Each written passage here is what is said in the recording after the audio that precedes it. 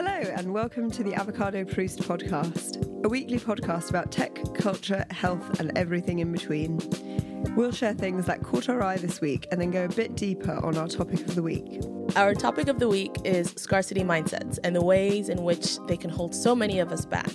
We'll tell you what it is and how you can overcome it.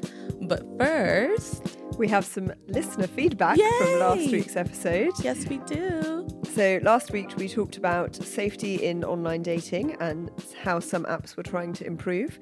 We also included our suggestions for how things could be safer. We have a lot of thoughts. Always. So here's what one of our male listeners said in response to our question about whether a man would use a safer dating app. Not because it was safer, but if it meant higher caliber people, then maybe. The problem is dating apps are all the same people, which is an issue that Looms highlighted last week. Yes. Kind of doesn't matter what app you're on. It's all the same people. faces. Yeah. And he also mentioned that I think Hinge takes bad messages quite seriously, as I got my mate banned once. To know what I said. Lol. Also, he was pissed. He also included that detail.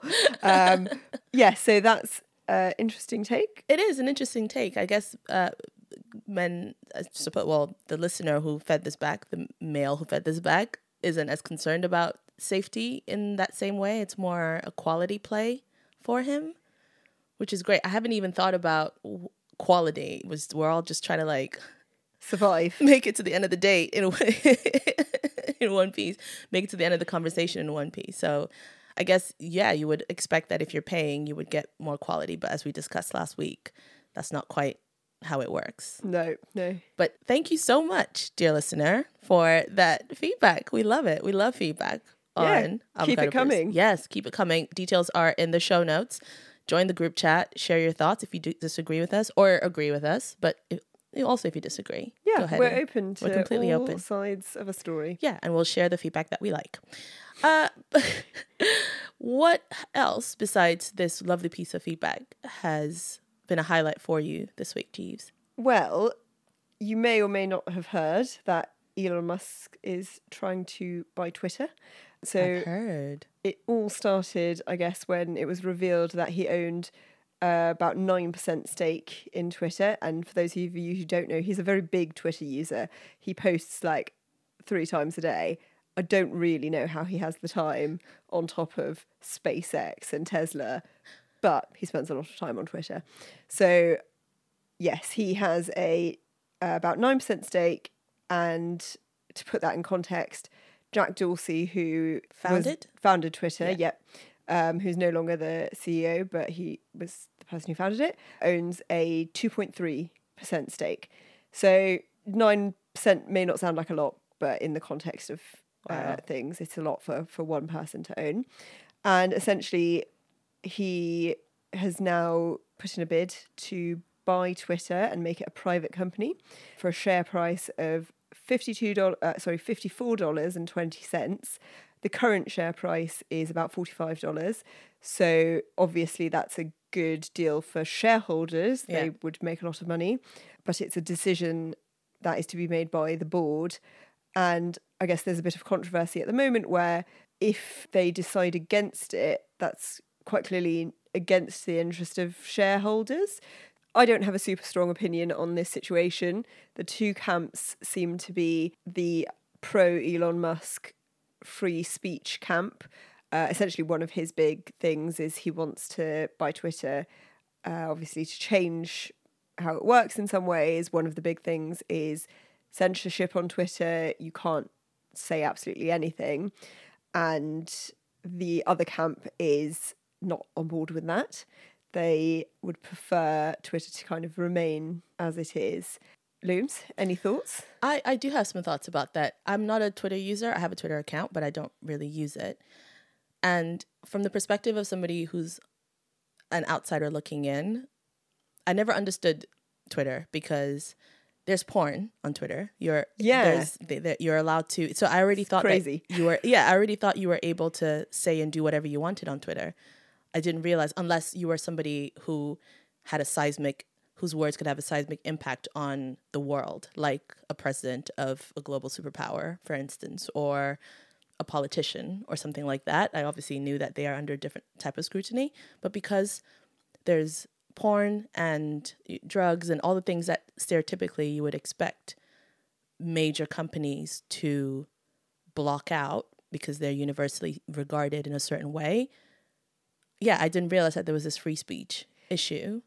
And also, having seen this in the news recently, I did see a take where it's Elon Musk's view of free speech is very specific in that it's free speech is only free if there are no consequences, as opposed to, because I believe that free speech is you can say whatever you want, but there might be consequences to what you say, but you can still say what you want.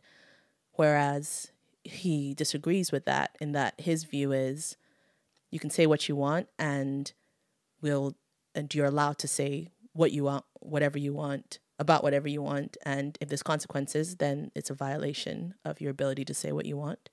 Yeah, it's quite an extreme version of free speech.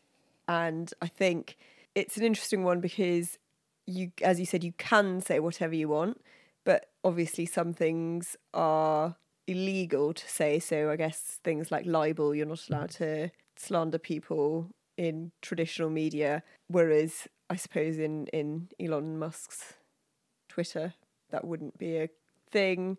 Hate speech and stuff like that, I'm assuming, wouldn't be a thing either. Yeah. And also when you think about it, there's so many proponents of this idea that every single person on the planet is entitled to be heard, to say what they want and also be heard. But historically there are no examples of a humanity where every single tiny thought, mind, anything that comes into your mind and is just said out loud, like that's never existed as a structure. So the idea, which again I saw where he says that he thinks it's in the best interest of humanity for everyone to be able to say what they want. How do we know that it's in the best interest of humanity when we've never seen anything like that before? There's never been a time when a society has been able to continue functioning in the best interests of everybody in that society where there wasn't some sort of set of rules around conduct. Yes. We can't.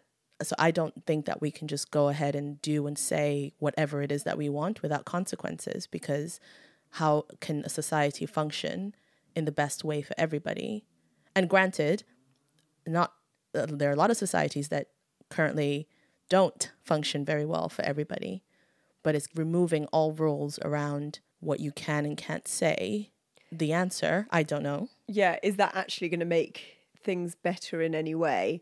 I think you're right that society has created rules because we needed them. If we were able to live just like this YOLO life, doing whatever we wanted, that's where we would be now. But obviously that doesn't work because somewhere along the line, some caveman was like, no, we need some rules here. Yeah. So I don't know. Yeah, it does seem a bit of a strange approach to take. I wonder if there's any specific messages that he feels are being censored by Twitter at the moment, and I don't know a huge amount about that, but maybe that's the kind of triggering factor. Yeah, it'd be interesting to see when he made this decision to buy it and what the thing was that I guess got him in Twitter jail, because something obviously put him in Twitter jail. Well, I'm trying to think. I don't know if he's been banned or anything like that. And I mean, let's be real. Just because something isn't allowed on Twitter doesn't mean that there aren't other platforms where you can say what you want. Like Telegram, for instance, is completely untraceable, anonymous. You say whatever you want. So these conversations are already happening. But is the right thing to do to bring them to the mainstream? I don't know.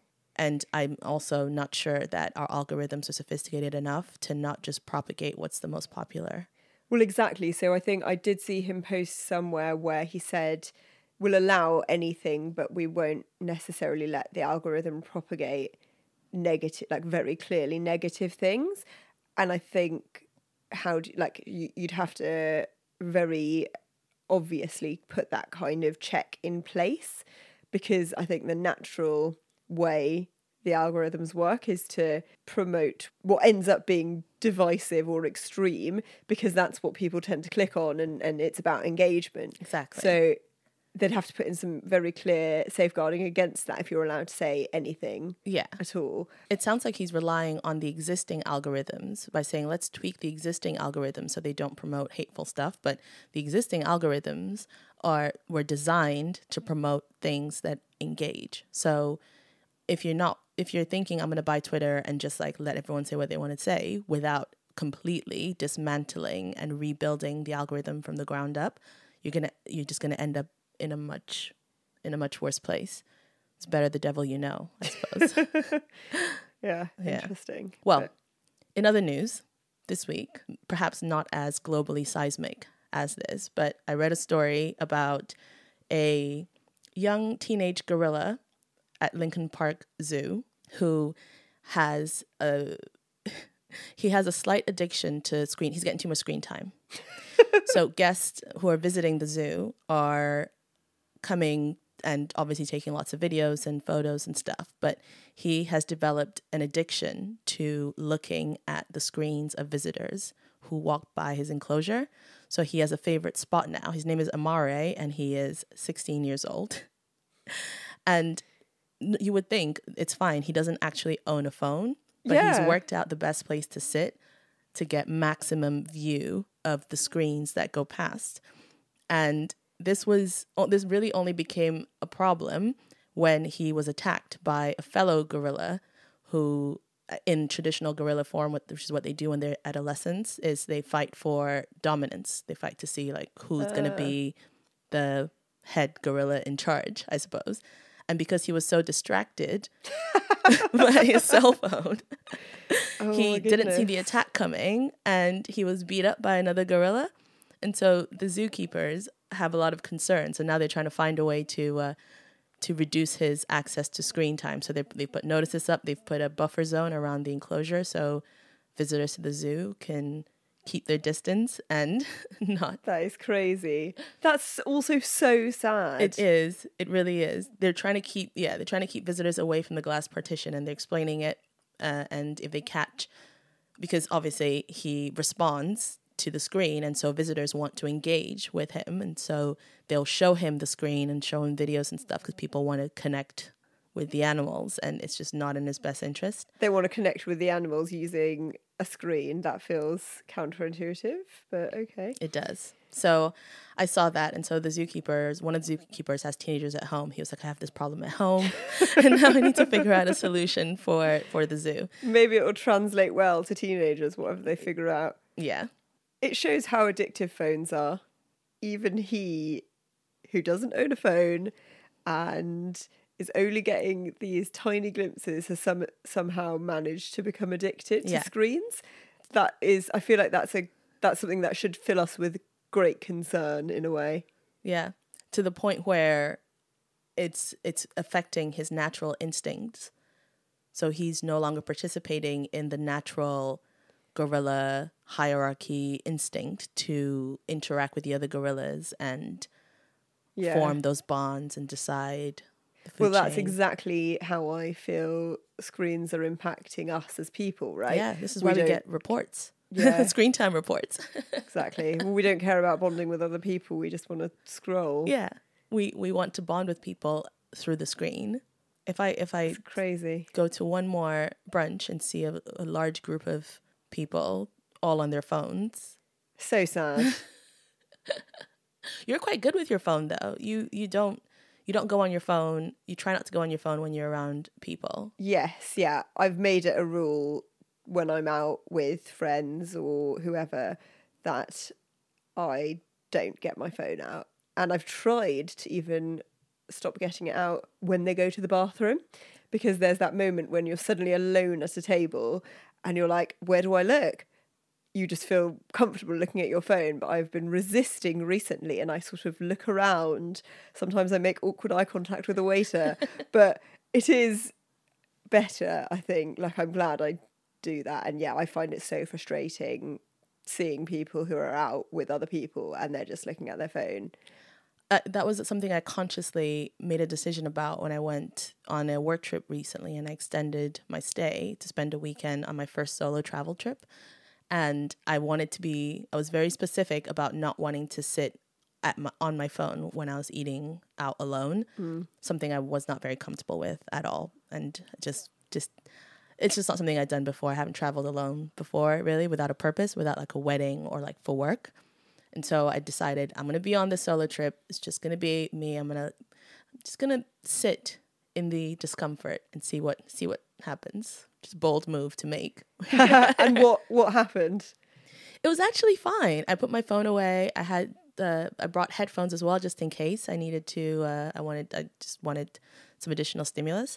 But I actually didn't sit on my phone at all. I brought a book, my phone, and headphones, but I didn't use any of them. I just sat and observed others around me in the restaurant, which for me was fun, but for others, I'm fairly certain they were creeped out.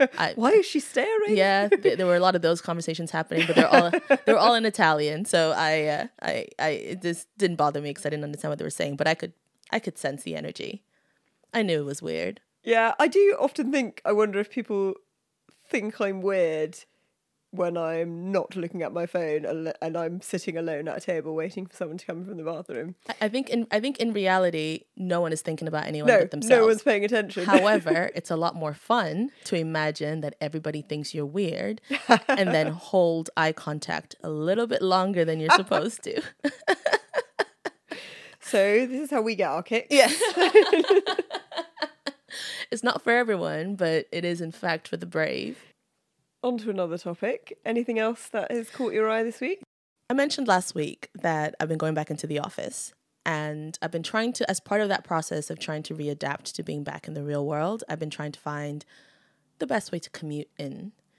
And living in London, there are a lot of different options. All of that to say, I saw an article from a German publication, and it was about how Berlin's public transport operator did a special promotion a week before Christmas for a week, and they introduced an edible hemp ticket.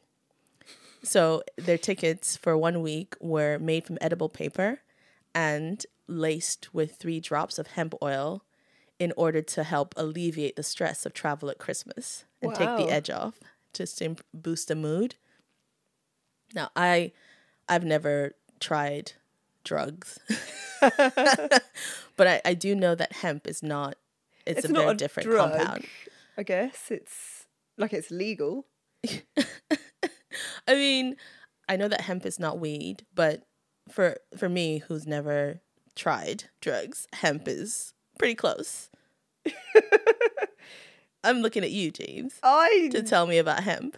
Does it actually relax? Don't actually know anything about hemp. I guess, is it similar to CBD, which is also obviously a derivative of like marijuana? I think there's only one way to find out, and that is to start putting drops of CBD oil, I guess, on your Oyster card. Is this promoting drugs?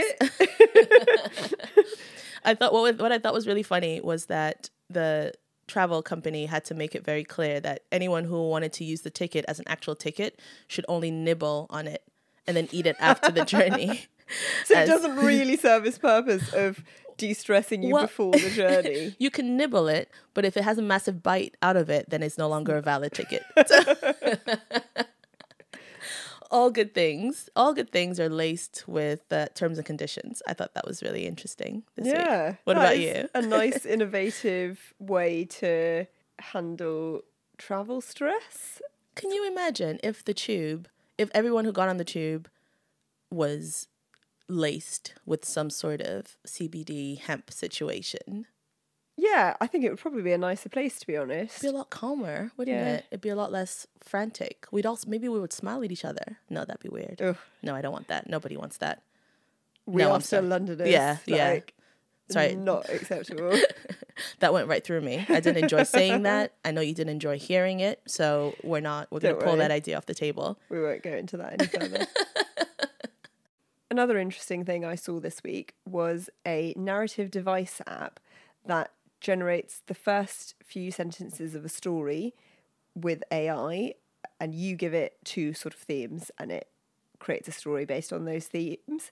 And it's quite a cool tool for writers potentially struggling for inspiration, but it's also just fun to play around with and see what the AI comes up with.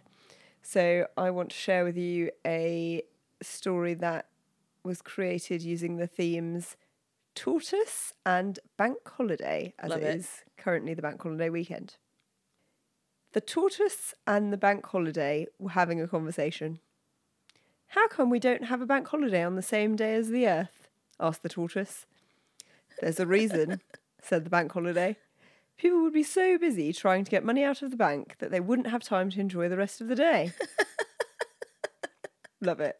Like, that's hilarious. That is complete chaos. But it's kind of cute. Like, I really like how it's used bank holiday as like a character as opposed to a thing. Like, I think that's quite creative and funny. And I reckon you could spin that off into something hilarious. So yeah, it's quite a cool tool. Obviously, it's fun, but it does bring about a larger point about human and machine interaction and the concept that machines can be creative. Like, I would have never thought to make the bank holiday a character. Like, it is quite cool. I love everything about that. I love everything about that story.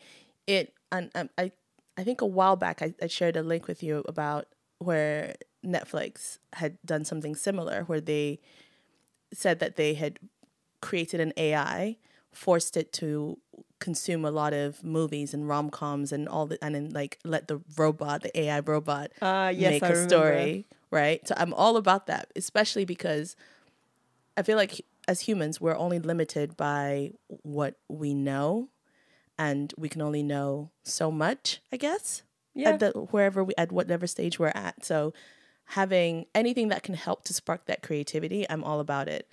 But what I just found an example of a similar AI creating this, writing a stand-up set, basically. So I'll read a little excerpt from it. "What is deal with kids hating vegetables? I cook broccoli Obama and my son reboots ISIS. Y'all eat?" And there's another one. Yesterday, my son say he want to be Tony Hawk. I say, if you want to be Bird, hollow your bones. That's so strange, but it's like... I don't know if Netflix invented that robot or if it bought the idea from someone else or if it's even a real robot. But if you go on YouTube and you look up Netflix is a Joke, which is their Netflix comedy channel, right.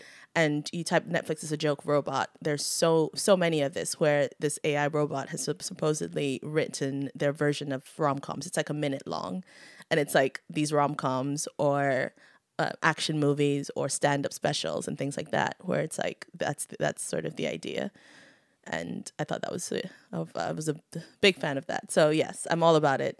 The merging. Yeah. I also like how terrible that sounded because it also means that we won't be replaced. Yes, well, I think yeah, exactly. It's not created something that is standalone, amazing work of art, but it is something that could spark some human creativity potentially. So yeah, it's definitely a human-machine collaboration as opposed to them taking over and enslaving us. Yeah. So 100% agree. What to caveat that as well, I haven't looked into whether or not that Netflix robot is real.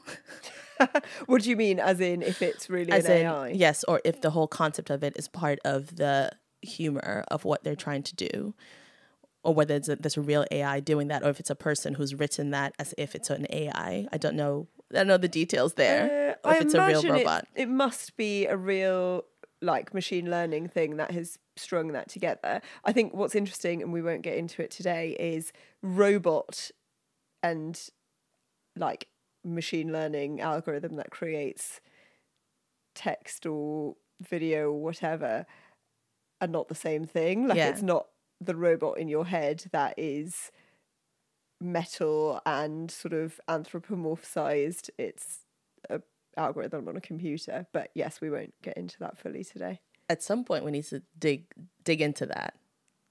Not today. But at some point we need to. Yes. Right, on to our topic of the week. And our topic of the week is scarcity mindset. See, I say scarcity. That's because you're some sort of foreign American. Definitely scarcity. It could also be because I'm correct. Is it scarcity or is it scarcity? Let us know. But that's what we're talking about today, is the scarcity mindset and some of the ways in which it can show up and potentially be holding us back, all of us back, in ways that we don't maybe recognize. But before we actually dig into why or how it can hold us back, we should probably explain what we mean when we say that.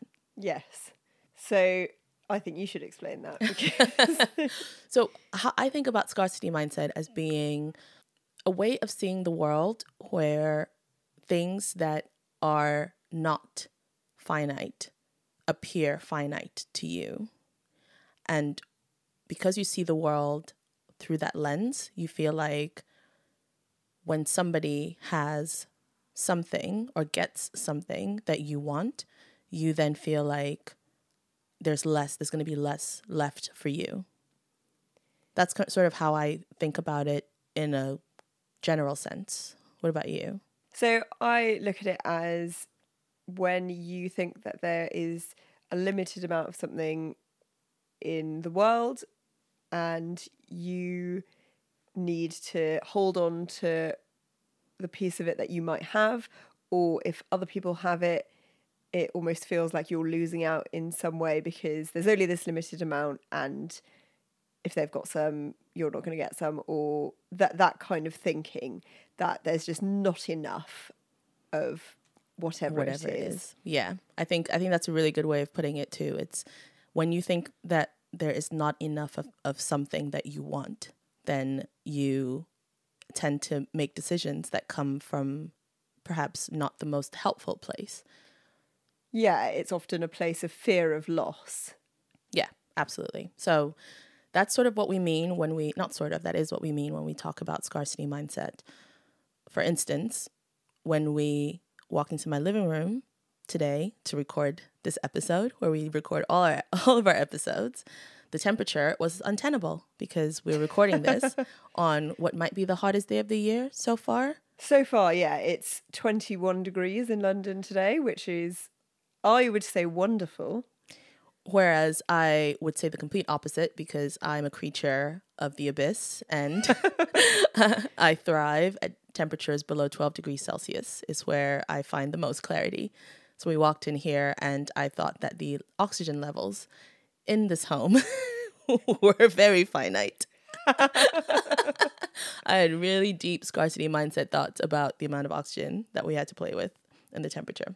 But yes, so that is what we're talking about when we say scarcity mindset. And so the ways in which this could potentially hold you back, for me personally, the place where they've held me back the most have been in dating.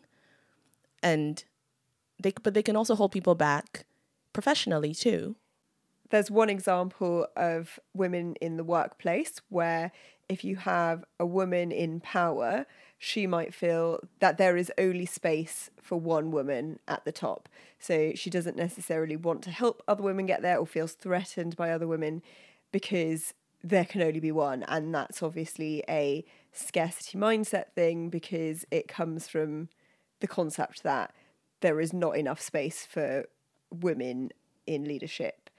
I mean, but I have experienced that before where you do see it often where, especially with those specific types of power dynamics, where it does feel very much like I don't want to help you because if I help you, then there's less available for me.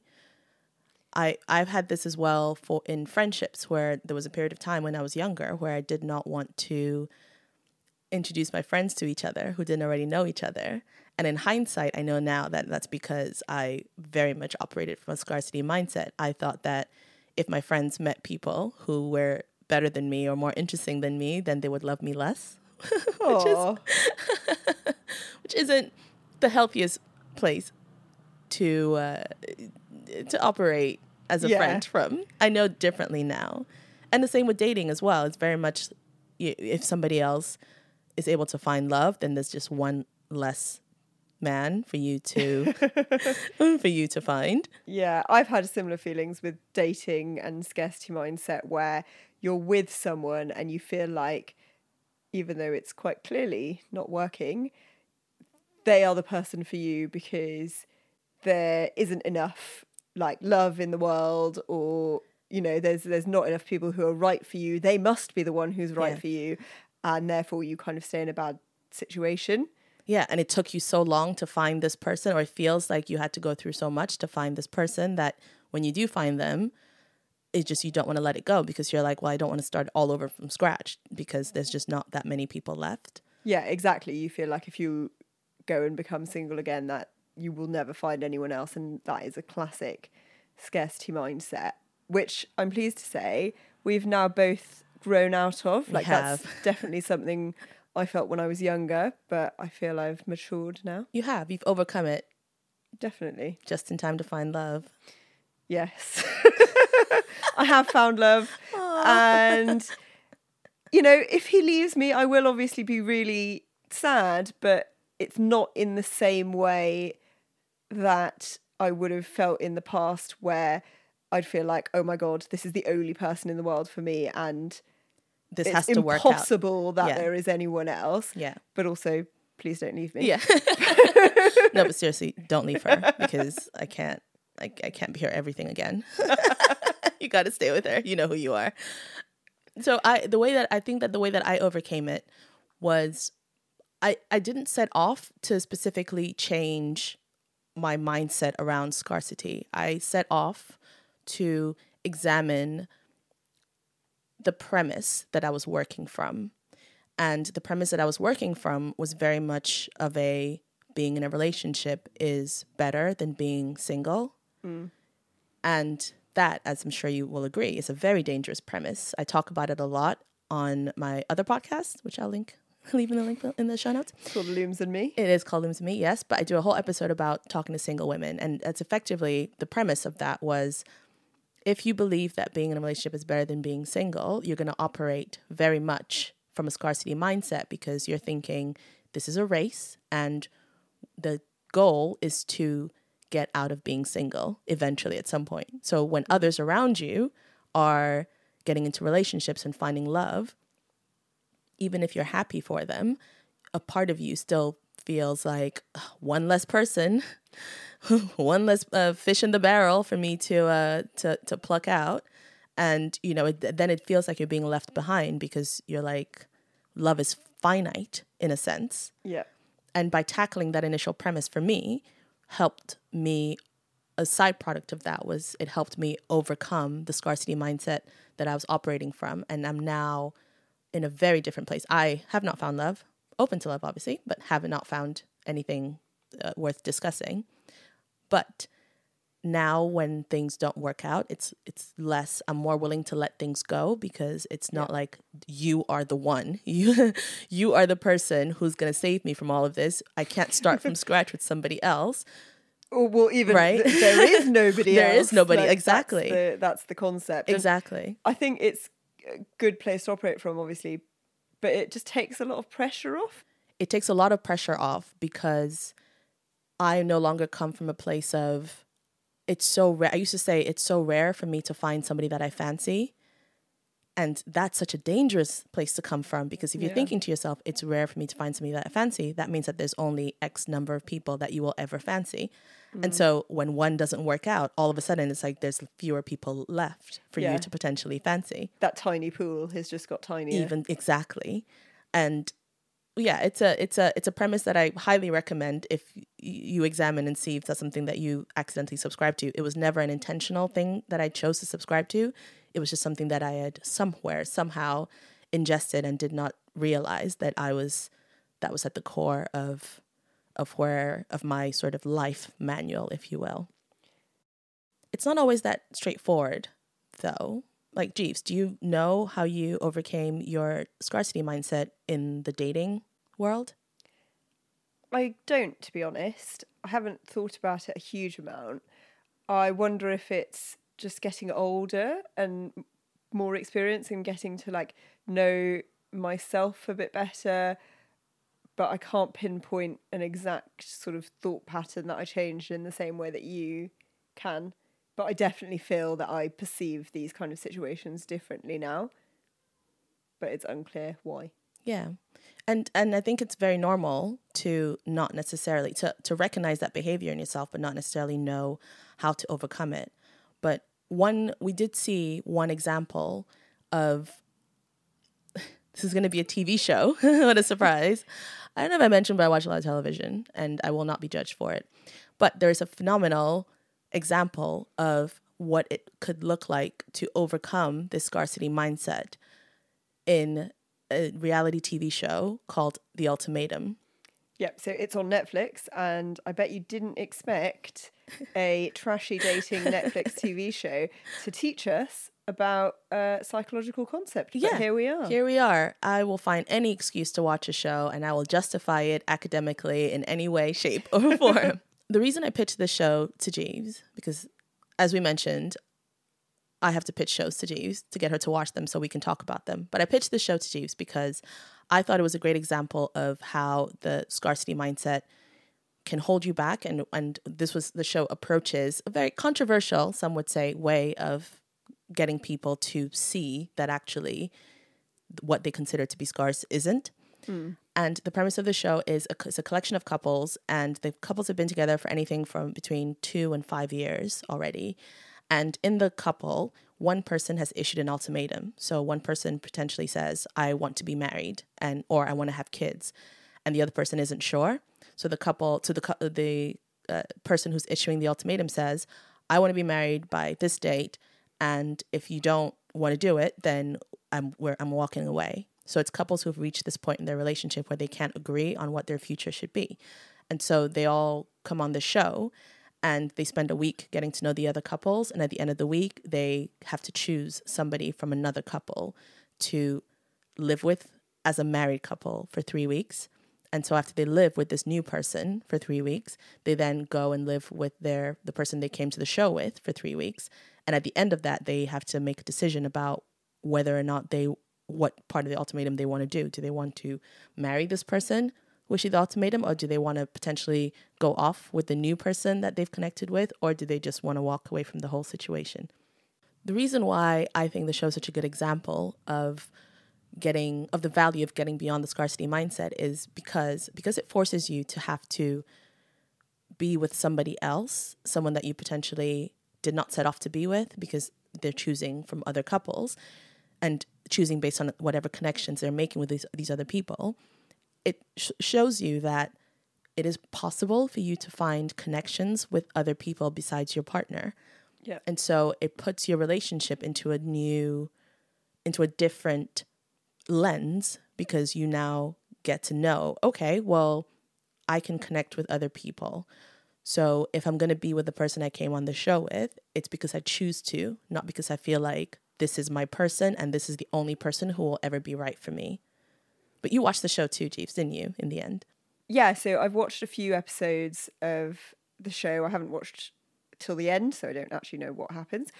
But in the first couple of episodes, what I thought was interesting was these people are getting to know everyone else in this show. And there's a point at which they have to say, okay, I want to couple up with this other person and this kind of decision scene. And in that, some people who were issued an ultimatum, so for example, one of the guys whose girlfriend said, I want to get married, and he had previously said, oh, I'm not sure yet, decided to propose essentially because of scarcity mindset. He was afraid that she would actually meet one of these other guys and realise that, yeah, I could find a connection with someone else. I don't need to marry him in the end. So he proposed, which I feel is not going to last. But I thought that was quite interesting. Yeah, and it's such a good example of how having a scarcity mindset doesn't always serve you, because he didn't want to get married for reasons, I'm sure. Yeah.